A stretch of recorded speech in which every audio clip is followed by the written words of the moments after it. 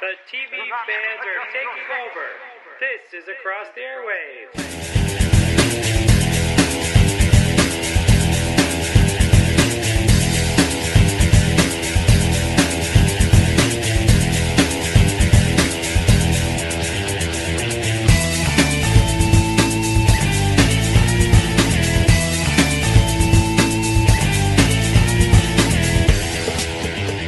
Hi everyone, and welcome to another episode of Across the Airwaves, the podcast dedicated to giving weekly TV show episode reviews, along with news and opinions on the entertainment industry. I'm Dan Schmidt, your host, and with me is a guy who I just cannot believe has put up with me for 200 episodes of this show. My co-host. Hey everybody, it's Nico, and welcome to Across the Airwaves. On this week's episode, we continue the spring 2017 TV season with the Doctor Who Season 10 penultimate episode, World Enough and Time, and some News with Nico entertainment news. So before we kick off the Doctor Who penultimate episode review, we'll start things off with the News with Nico section.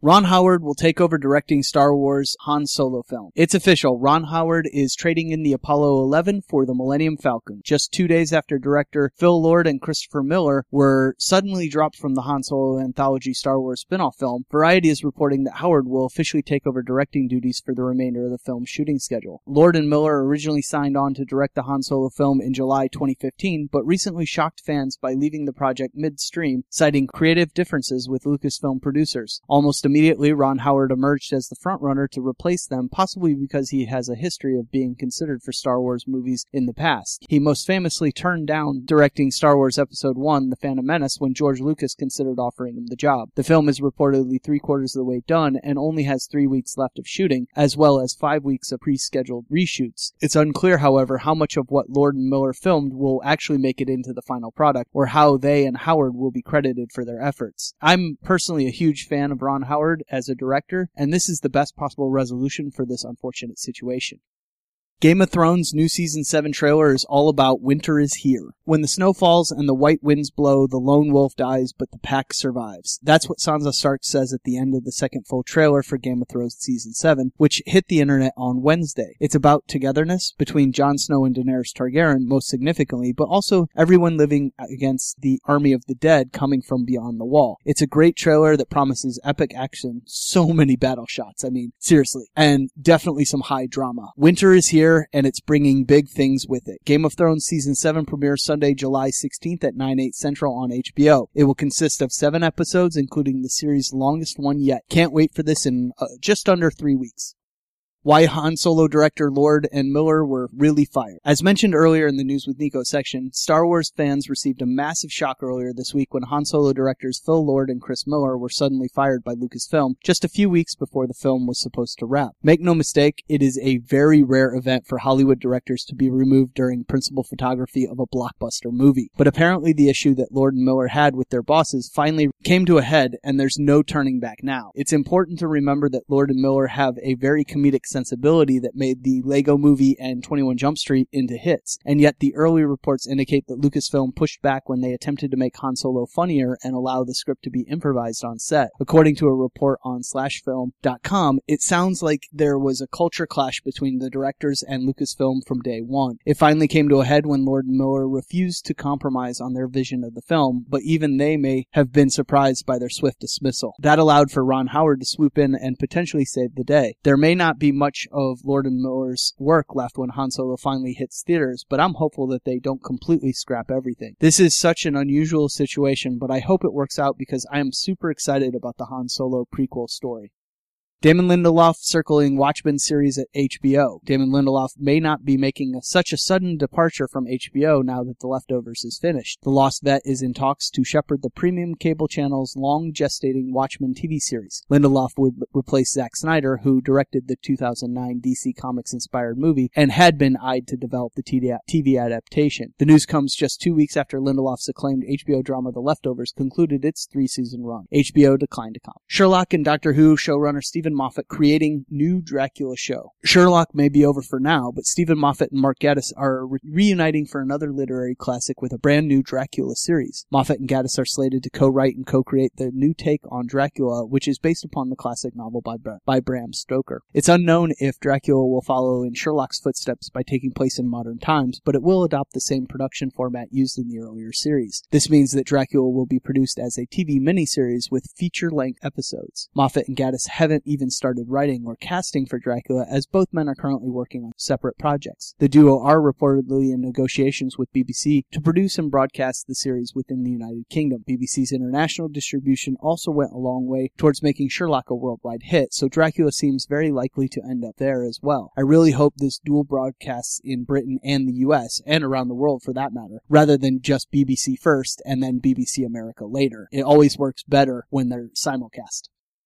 Supernatural spin-off Wayward Sisters starring Kim Rhodes eyed at the CW. The CW is taking another stab at a Supernatural spin-off, this one built around Kim Rhodes' Sheriff Jody Mills. The premise for the potential offshoot, tentatively titled Wayward Sisters, will be introduced in a season 13 episode of Supernatural. Here's the concept. Sheriff Mills, played by Rhodes, and a group of troubled young women, all of them orphaned by supernatural tragedy, will team up as a supreme monster-fighting force. Unlike the original series, which centers on biological brothers, Wayward Sisters is about a sisterhood of girls in a foster family. The project is being shepherded by Supernatural writers and producers Andrew Dabb, Robert Singer, Phil Skigara, and Robert Behrens. Deadline speculates that two existing Supernatural characters, orphan Claire Novak and runaway Alex Jones, could be featured in the offshoot alongside Rhodes. Back in 2014, the CW developed a Supernatural spin-off billed as a sweeping drama about the mafia-esque monster families that, unknowingly to humans, run the underbelly of Chicago and who are being tracked by a newly minted hunter. Titled Supernatural Bloodlines, the project never made it beyond the backdoor pilot. I think this sounds awesome, but we'll hear from Michael and Tim next week on what they think when they come back to talk about their plans for next season with Supernatural. Sci-Fi orders George R.R. Martin's Night Flyers pilot. Sci-Fi has ordered a new pilot based on George R.R. Martin's Night Flyers. The project, which is based on Martin's 1987 novella and film, follows a group of scientists and a telepath on a space journey to find a mysterious alien that might hold the key to humanity's survival. But along the way, the crew members fall victim to terrifying and violent events that they can't explain. Jeff Bueller from Jacob's Ladder wrote the television adaptation, which Martin is not involved with. The show is looking to dive deep into George R.R. Martin's chilling world of Night Flyers, and the script that Jeff wrote encapsulates this classic sci-fi horror story and adapts it to a platform where viewers can truly explore the depths of madness. Night Flyers is the first pilot Sci-Fi has announced since the rebranding, which is part of the network's push to refocus more on actual science fiction. As long as this doesn't interfere with Winds of Winter's release, which it shouldn't since George is supposedly not involved in the show, then I'm all for this.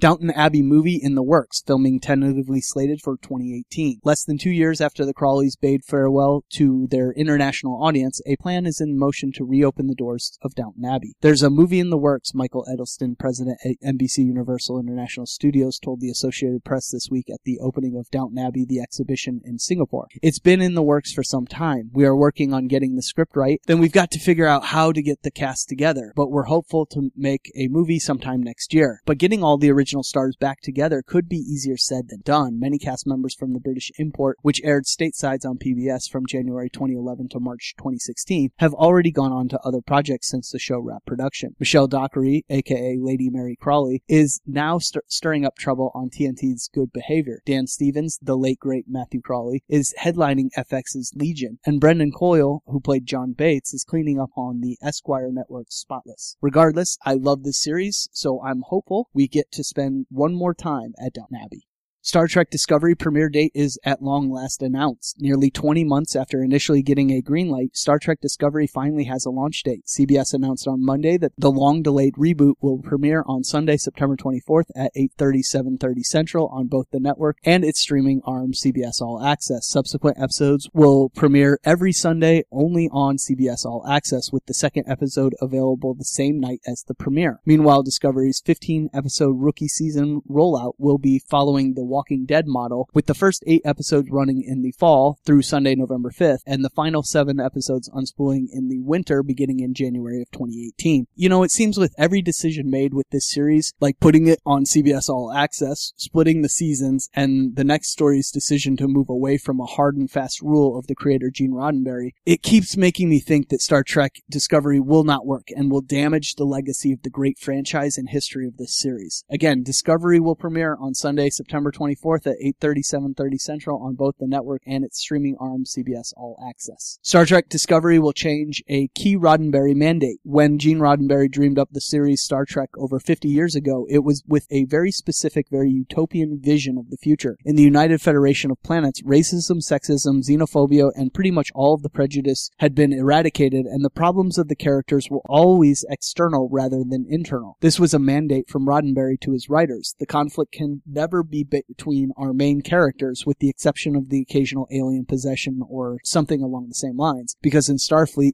petty squabbles are a thing of the past, or I guess the future past, seeing as Star Trek Discovery will repeal and replace this doctrine. This is a stupid decision, another in a long line of decisions made in the series. Showrunners Aaron Harberts and Gretchen J. Berg are getting rid of the conflict barrier, with which Next Generation and Voyager writer Michael Piller called Roddenberry's box. This peaceful ambiance wasn't the case for every episode of every season of every single Star Trek series, mind you, but it was always something for the shows to aspire towards, spearheaded by Roddenberry's firm beliefs about what humans will be in the 22nd century. But for today's anti-hero-filled televisionscape, writers and producers probably feel like they need conflict because conflict is drama. This isn't the only big Star Trek staple of writing that will change in Discovery. That same Entertainment Weekly article talks about the new series being heavily serialized rather than the string of standalone adventures or 2 or 3 parters, ignoring the outlier that was Deep Space Nine's Dominion War. Because of this, the conflict will almost have to include internal struggles, since we won't be counting on external threats like the Klingons and predicaments like that every week. I like the serialized aspect, but the complete lack of respect and understanding of what makes Star Trek actually Star Trek is yet another reason I don't believe this series will be successful. And I'm not so secretly rooting against it. I definitely won't be paying to watch it, and will probably have to resort to other means if and when I do actually watch this series. And that disappoints me because I am a Star Trek fan. Anyway, that's the news with Nico for this week. Alright, with that, we're going to jump right into the penultimate discussion of Doctor Who's Series 10 with the episode entitled World Enough and Time.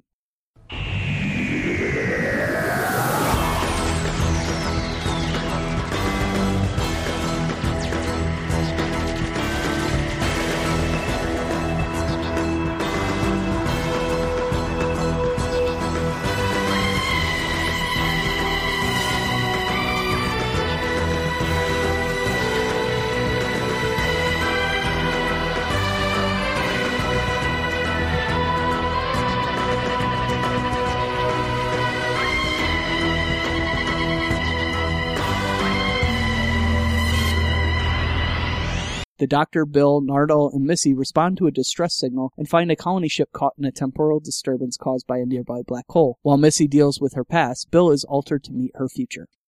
You know, it was about 3 minutes into this episode entitled World Enough and Time that we really realized longtime showrunner Stephen Moffat was setting up his final story arc. The episode is populated with so many brilliant inside jokes and meta references for fans, while getting to bring back villains from years past, ages past in some cases, and do several things that nobody in the series' history has done to date. If that's not Stephen Moffat, I don't know what is. You knew this was going to be a crazy and amazing episode when it all starts with the Doctor regenerating, or at least previewing it anyway. Surely, given the uber poofiness of Peter Capaldi's hair in that scene, this opening sequence was filmed during the Christmas special taping, and director Rachel Talalay gives us tantalizingly little else besides what might well be the 12th Doctor's final moments. She really is a master director and one of the best that Doctor Who has to offer, and that is why she's directed the penultimate and finales for the last 3 seasons. But we'll deal with the real regeneration next week, or more likely in December. I mean, do we really suspect that in this day and age that a new Doctor has been cast and has been shooting scenes, including the Christmas special, and it hasn't been leaked? I just could not believe that, if that's the case. But if it is, then we'll find out next week. Anyway, getting back to the episode. There are many excellent excellent premises in this episode, and they begin with Missy acting or pretending to be the Doctor on a mission to prove to the real Doctor that she could be good. Flanked by Nardole and a very reluctant Bill, Missy and Moffat putting words in her mouth breaks down so much of the Doctor Who lore and convention that I had to rewatch the scene a few times afterwards to get the full breadth of just how funny and great that first scene on the spaceship really was. First, she calls herself Doctor Who, which has long been a point of contention for many viewers and fans. You get most fans in the column of calling the character the Doctor, but the show Doctor Who, even though he was credited as Doctor Who for a long time, classic series producers called him Doctor Who, and even Capaldi calling his own character Doctor Who in a number of interviews over the years. Moffat throws all of this at the audience, making Missy use it both as a shorthand for the Doctor Who question that so many people ask when they first meet him, and an excuse to once again open the "is his name Doctor Who" debate. When Missy says, "plus it is his real name," Bill reacts just like most of us,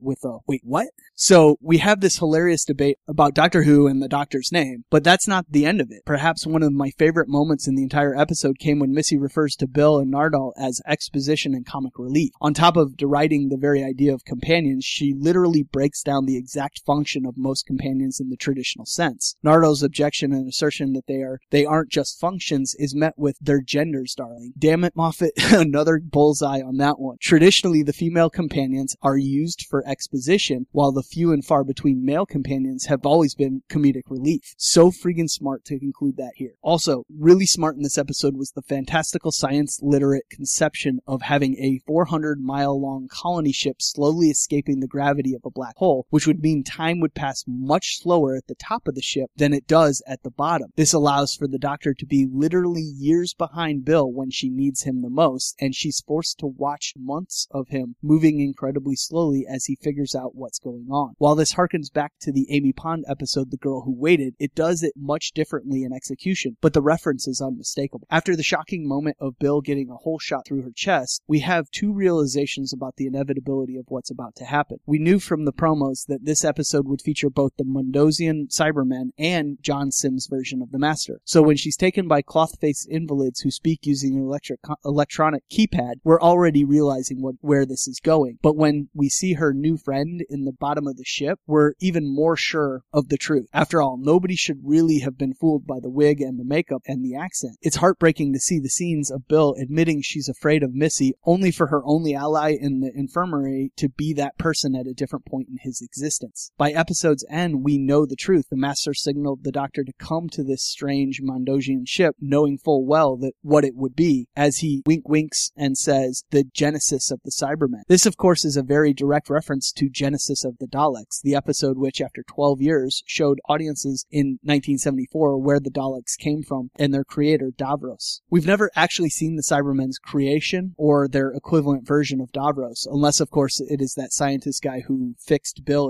in the first place, though it's also possible the Master himself fills that function. We didn't get a ton of Master and Master action in this episode, and I think the earlier iteration's presence is to juxtapose a softening or goodening of Missy with the ever-evil Sim Master. This is by far my favorite performance by John Sim on the show, so I hope that continues into the finale. We've had many a multi-Doctor story arcs in the annals of the series, but we've never had a multi-Master story until now. And I think this is Moffat again pushing the bounds of what he can do. And so far, it's pretty brilliant. Don't forget, this is not Missy's first time with the Cybermen. In the Series 8 penultimate and finales, entitled Dark Water and Death in Heaven, also directed by Rachel Talalay and written by Stephen Moffat, Missy founded 3W and began preserving bodies of the rich who believed their minds stayed conscious after death in tanks filled with dark water, which only showed the organic material, following Missy to convert them into Cybermen, supposedly exoskeletons to protect their bodies while uploading their minds to the Nether Sphere, a Matrix data slice. There, she removed their emotions to download them back into their bodies and a Cybermen army of the dead. When Danny Pink died, the 12th Doctor and Clara found 3W and Missy activated the Cybermen and released them from their tanks in St. Paul's Cathedral. The Cybermen marched into the streets where they were greeted by curious onlookers before UNIT arrived to confront them. The Cybermen flew off until one was over each area of major population density in the UK, self-destructed and created a rainstorm of cyber pollen that went into the ground and cyber-converted all of the world's dead. The Doctor teamed with UNIT to try and stop them, while Clara was saved by Danny, who was cyber-converted but retained his emotions as he chose not to delete them, and his emotional inhibitor was never activated. When Missy broke free, she had the Cybermen attack, but eventually Missy gave control of the Cybermen RV to the Doctor, who gave control to Danny. Danny, who retained control even with his inhibitor, ordered the Cybermen to fly into the rain cloud and self-destruct, burning up the clouds and stopping conversion of humanity. It will be interesting if that previous experience, or perhaps possibly guilt from her actions, will influence Missy's actions in the finale next week. This week's episode was a great setup to that finale and didn't try to ask too many questions it couldn't answer. The gut punch of Bill being a Cyberman is one we definitely saw coming, at least by midway point in the episode, but I think it's still entirely up in the air whether she'll remain one or not, though I don't really have strong feelings either way. Man, the Doctor Falls is going to be a massive Cyberman explosion next week, and I thought Death in Heaven was the most cyber action we'd get in the Moffat era. This is an amazing story, especially for one that Peter Capaldi had to convince Moffat to even do in the first place, as the Mondasian Cybermen are one of his two all-time favorite Doctor Who villains. I'd say it was a good idea to bring them back and mix them into a double master affair, and that's why Stephen Moffat is one of the best writers in television. And with that, we'll move into the closing to discuss what to expect in next week's episode. On next week's episode, we will wrap up the spring 2017 TV season with a review of Doctor Who's Series 10 season finale and some news with Nico. Also be sure to keep an eye out for Steve, Wu, Nikki, and the rest of the Marvelverse crew doing their Marvelverse podcast and their coverage of the Marvel Cinematic and Television universes. But for now, and the rest of the season, let's roll Dan's pre-recorded closing. Get at our Across the Airwaves podcast network website, acrosstheairwaves.com. Again, that's acrosstheairwaves.com. You can check out all of our podcast shows, available as their own individual programs. Get the iTunes Store, get Google Play Store. Guys, for the podcast shows, cut our network. We have the DC Nation podcast, located at dcnation.acrosstheairwaves.com. Again, that's dcnation.acrosstheairwaves.com, which reviews popular DC Comics related TV shows and movies. There's also the Marvelverse podcast, located at marvelversepodcast.acrosstheairwaves.com. Again, that's marvelversepodcast.acrosstheairwaves.com, which reviews Marvel Comics related TV shows and movies. Again, we also have Thronescast, our podcast dedicated to reviewing episodes of HBO's Game of Thrones, which is available at the website thronescast.acrosstheairwaves.com. Again, that's thronescast.acrosstheairwaves.com. In addition to these programs, you can listen to the original Across the Airwaves podcast, which is accessible at acrosstheairwaves.com, which reviews TV shows not related to superheroes, core Game of Thrones, like The Walking Dead, Doctor Who, Star Wars Rebels, Supernatural, and more, including sitcoms such as The Big Bang Theory and The Muppets. Also, you can listen to Across the Airwaves, the DC Nation podcast, Thronescast, the Game of Thrones podcast, and the Marvelverse podcast on the Mixed radio station, coded by Jack Stifle, Stitcher Radio, or if you use Apple devices, download the Podcast Box app. And if you're on a Windows or Android device, you can download our apps from the Amazon Marketplace, and the Windows Marketplace, and a regular Windows or Windows Phone app. As for how you can contact us to give your own listener feedback on the TV shows we review, provide suggestions on how we can improve your podcast listening experience, or just want to say, do you like what we're doing? Email us at acrosstheairwaves@gmail.com. Again, that's acrosstheairwaves@gmail.com. Comment on our Facebook page. Follow us on Twitter, got Across the Airwaves. There's no the in there. It's just Across the Airwaves. Join our circle, got Google Plus, or leave us a voicemail by calling 773-809-3363. Again, that's 773-809-3363. Also, when sending us an email, please mention which podcast show you're directing the message to. Give the subject line if you are sending us listener feedback you want us to read on the air. I would also recommend that you check out our YouTube page, which features trailers for upcoming movies and television events. Along with this content, the ATA YouTube channel is a great source for panels from past Comic-Con, and it will be a great resource to find videos related to the Comic-Con taking place in San Diego this summer to go along with our Comic-Con special. Okay, so once again, for our other ATA podcast hosts, Nikki Amy, Wu Kim, Joshua Murray, James Hayfel, Steve Nostrom, and Michael J. Petty, I'm Nico Reistek, and until our next episode, we'll catch you on the airwaves. See you guys, and thanks for joining us for another episode of ATA covering Doctor Who. See ya!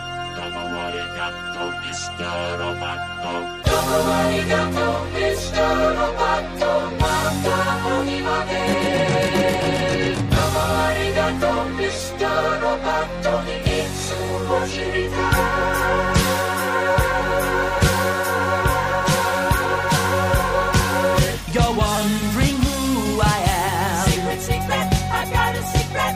Machine or mannequin. Secret, secret, I've got a secret. With parts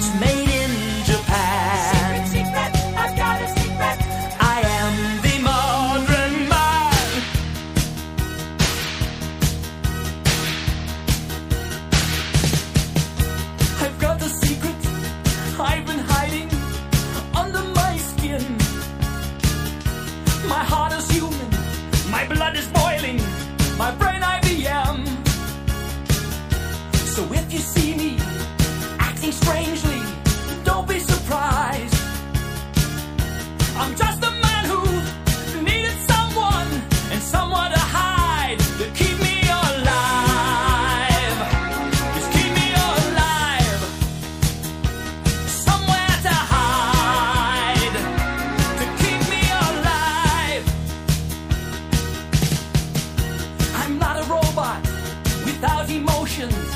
I'm not what you see. I've come to help you with your problems so we can be free. I'm not a hero.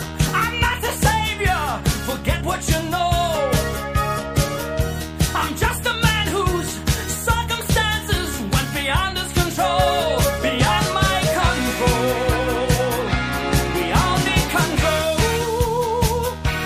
I need control. We all need control. I am the modern man. Secret, I've got a secret. Who hides behind a mask. Secret, I've got a secret. So no one else can see. Secret, I've got a secret. My true identity. Jeffster lives, man.